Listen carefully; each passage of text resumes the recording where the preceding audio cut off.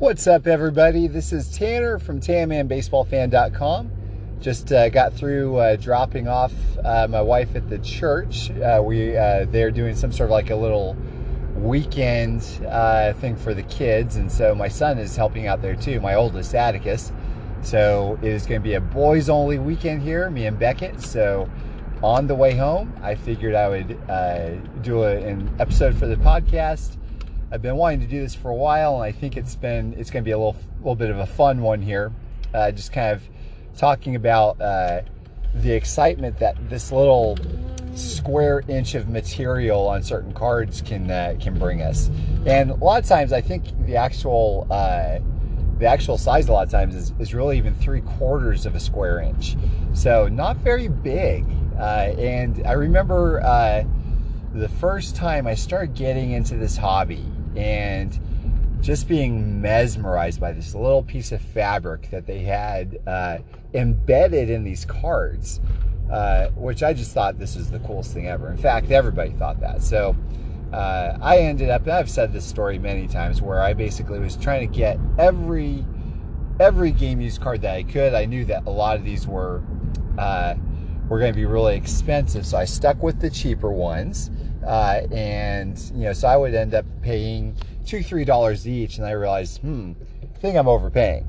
So I ended up starting to buy them in bulk for $1, $1.25 each, and ended up making money off of them and selling out everything. And then I started realizing, well, shoot, if I can buy these in bulk at $1 or so, then I'm going to be able to make money off them. So I've probably bought and sold thousands and thousands of these game used cards. And over time in the hobby, we've seen this go from like a featured piece, like, you might be able to find one of these relic cards in a box or something, to, okay, now there's like 3 in a box, to, 1 or 2 in a blaster box or whatever. And a lot of times those aren't even really the exciting cards anymore. People are looking more for the autographs or the short prints or super short prints. A lot of people look at a lot of these jersey cards and they go, 3/4 of a square inch of white, not really all that great. So you have these other cards that they started. Of course, they obviously started doing more than just these plain white or gray swatches. They did patches, and so obviously the patches were way more interesting, which is really funny because a lot of these cards, not a lot of them, but there are various cards out there that will sell for way more than an entire game used jersey. We see this with the bat cards also. So like if there's a bat barrel card, there's a number of barrel cards I've seen that have outsold entire game used bats in multiples. I actually showed a chopped up game used bat that I had, where I created a baseball card out of it, and I'm using the others to make other cool pieces and everything. And somebody actually said, I think it was on Facebook or something, they're like, man, it makes me sad that you actually cut up this this game used bat. It's a shame. You do good work, but it's a shame. I said, well, look, it's not a Babe Ruth bat. There's all kinds of Conseco game used bats out there, and the card companies are doing it anyway.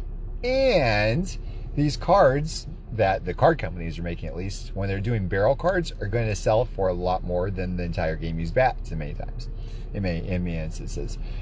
So bats are pretty similar to the patches. But for me personally, like if I were to go for a card with a regular bat chip versus like a patch or something, I'm going to go for the patch myself. Barrel versus patch, I don't know. I really love patches, but I guess it just is on a card by card basis. So anyways, and then of course, the card companies started making the jumbo patches, where you have them being like 2, 3, 4 times the size of the regular size cards. And that allows for the card companies to show something a little more interesting, where you've got like faces of mascots on logos, or more recognizable pieces of sleeve patches and everything like that. So really, really kind of interesting stuff. So, and of course, a lot of these pieces, they can really kind of transcend the desirability of what the serial number says. And we're seeing this actually with a lot of these Leaf cards that are being pushed out now. So I think there's a Leaf Canseco card out that's they've done. There's a lot of sideways cards. They've done 1 of 1, out of 2, out of 3, out of 4, and out of 25 at the very least. And a lot of the cards that are between the 1 of 1 and the out of 4 are actually part of the Rawlings tag, which is very desirable when it comes to the Canseco cards because there's not many out there. Now, of course, there's a lot more of them now than there were, a year or two ago or whatever, because they do continually make them, and that's just kind of par for the course. That's what happens. There's nothing new under the sun, and they're going to continue making these. So the knobs and barrels and everything else that were once rare, they're going to continue to. But that's not to say that these cards won't be special anymore. They're still going to be wildly special.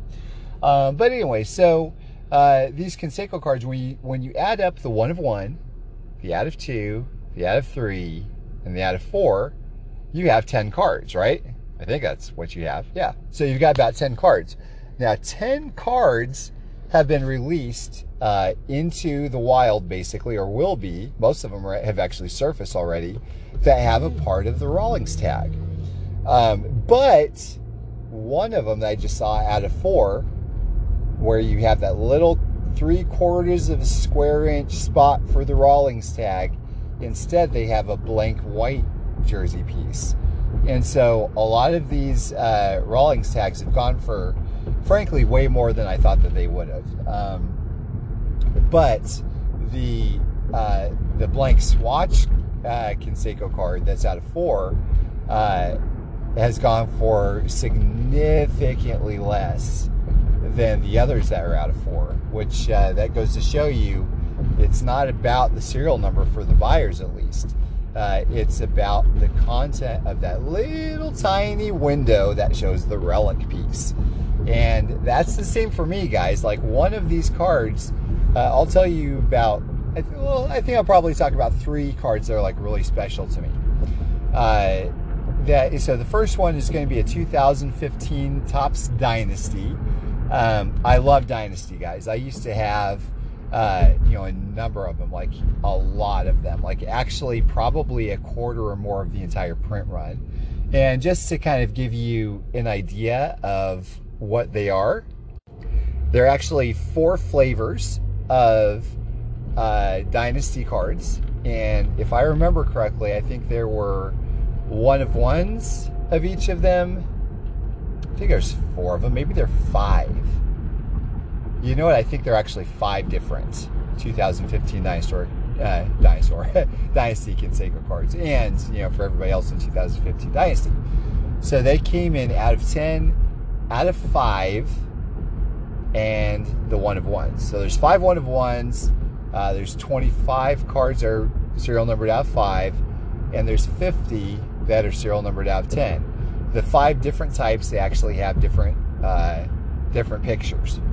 So for the most part, what you're going to see in the cards out of 10 is you're going to see real nice patches. They would be considered like a jumbo patch because they're probably about twice the size of your standard relic hole to see the patch part in.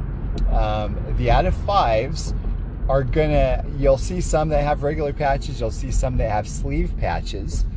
For Canseco, for example, you'll see maybe pieces of the elephant or something. And some, you'll even see patches of 25th anniversary sleeve patch, which I've never seen anywhere else before in any other cards. The 1 of 1s have either 2 flavors. Number 1, the Rawlings tag, or the same pieces from that same 25th anniversary patch. The only Dynasty card I have at this point, and I used to have 2 of the 5 1 of 1s, as well as a bunch of the others, but I sold out of those back in 2018, the 1 of 1s at least.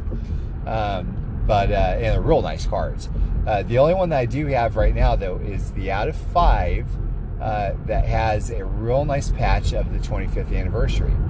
Now, to me, that might mean just as much, if not as much, or more perhaps, from some of the other 1 of 1s. dynasties because I don't have, there's no other 25th anniversary patches of Canseco that I know of that I've ever seen other than inside the Dynasty product. I think there was one other out of 5 that I saw, which, by the way, out of 5, I've seen a Rawlings tag out of 5 as well. But anyways, and then 2 of the one-of-ones have that 25th anniversary. So, real nice patch. If that were a regular patch or regular jersey, might not be in my collection right now. But the fact that it's a very special type of patch really excites me, to the point that I have it. So the next one is a 2003 Flair. I think it's called Sweet Spot Classic Greats, if I remember, something like that. It's an oversized card. I think it's like a 5x8 or something. And it's got a jumbo piece of the patch of the 1989 World Series. The vast majority of those cards, it's serial numbered regularly too. And I've seen the other side of the patch opened on camera from a box and everything as well. And, really neat piece. Now, the vast majority of them have like just regular patches or white swatches. Those pieces, that 89 World Series patch means everything to me. So it's really great to be able to see that. And if somebody said, hey, Tanner, I'll give you $1,000 for that card, it wouldn't make sense to me to take. Now, if somebody offered me a plain swatch card of that for $10, I'd say, no, I'm not interested, because it's all about that little area. Now, of course, those are more jumbo, but still, it's pretty interesting. The same thing goes for, there's one more that I was going to tell you about. Oh, yeah, it's a National Treasures card, and it's a 2019, if I remember correctly. I actually landed it on Thanksgiving. This one has a little added meaning because somebody decided to try to backdoor this from me and try to pay 4 times as much and meet the person in person to get it from them before they could ship it to me. So I'm very thankful that this is here instead of the other person's collection, because that was just wrong. But anyway, so it's a Rawlings tag card, but it's probably, I don't know if there's like another cooler card that it could go that could be that could have Rawlings tag for Canseco. It's part of a game-worn rookie jersey. Really cool. It's just such a neat card, and it's to the point where having one type of a card in my collection, like a Rawlings tag, for instance, satisfies me to the point where a lot of these other cards that have the other Rawlings tags, they don't really appeal to me as much, because it's like, well, I've already got what might be the best Rawlings tag Canseco card ever. So, and I think they'll probably, eventually another one will surface, and they'll probably pass this one up in due time as well.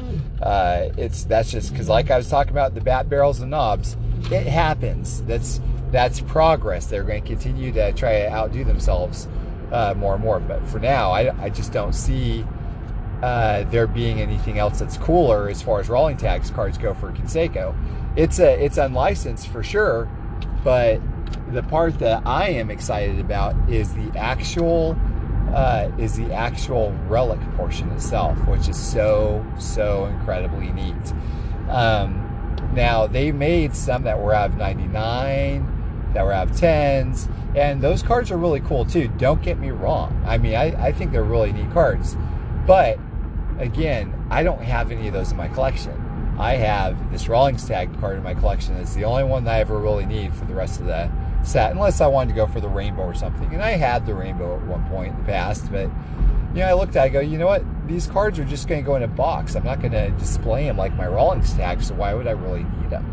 And that's kind of the philosophy that I've taken, and that's actually been part of the reason I haven't really gone on any of the other Leaf cards that have the Rawlings tags in there right now. And they're nice looking cards, they really are, but I'm just looking at my shelf and I go, well, I'm not sure if I really have justification to pay the kind of money that they're selling for and put one of them on the shelf, on my display shelf.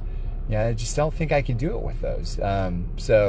But they're, you know, again, they're real nice cards, and the owners are going to love them, no doubt. I'm sure I would love it too if I got one also, but I just don't see that dethroning any of the other cards I have on my shelf right now that are sitting up there. So, but you know, again, it's really kind of funny seeing this little 3/4 of an inch, square inch of material.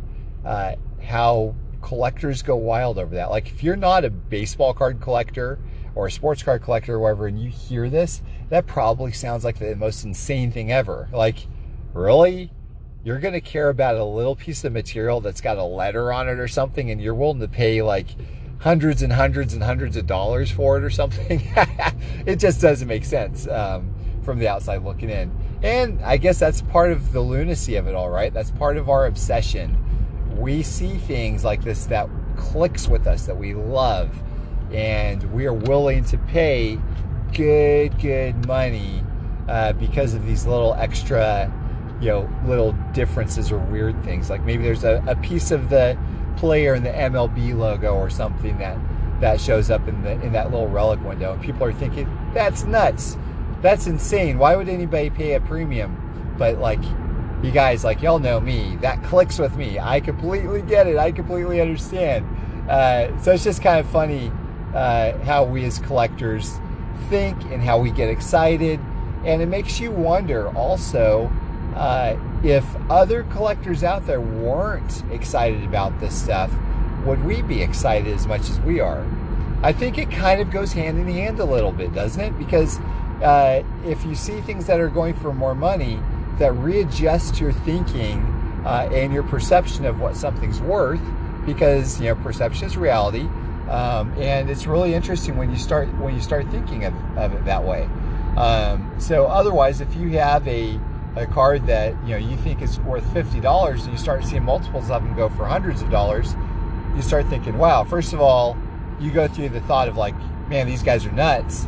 And then you might think like, wow, I sure would like to have one of those. I got to start, you know, saving my pennies and try to get one of these guys here, you know. It's really kind of funny how that works sometimes for us. But anyway, in any event, that's it'll be interesting to see what happens down the road with these patch cards and tag cards. Will they go the way of the Swatch, or will they forever be as exciting as they have been in the past few years? I guess we'll find out. Time will tell. But anyways, that's all I have for you tonight. Thank you guys, as always, for listening. I hope you all have a great rest of the weekend.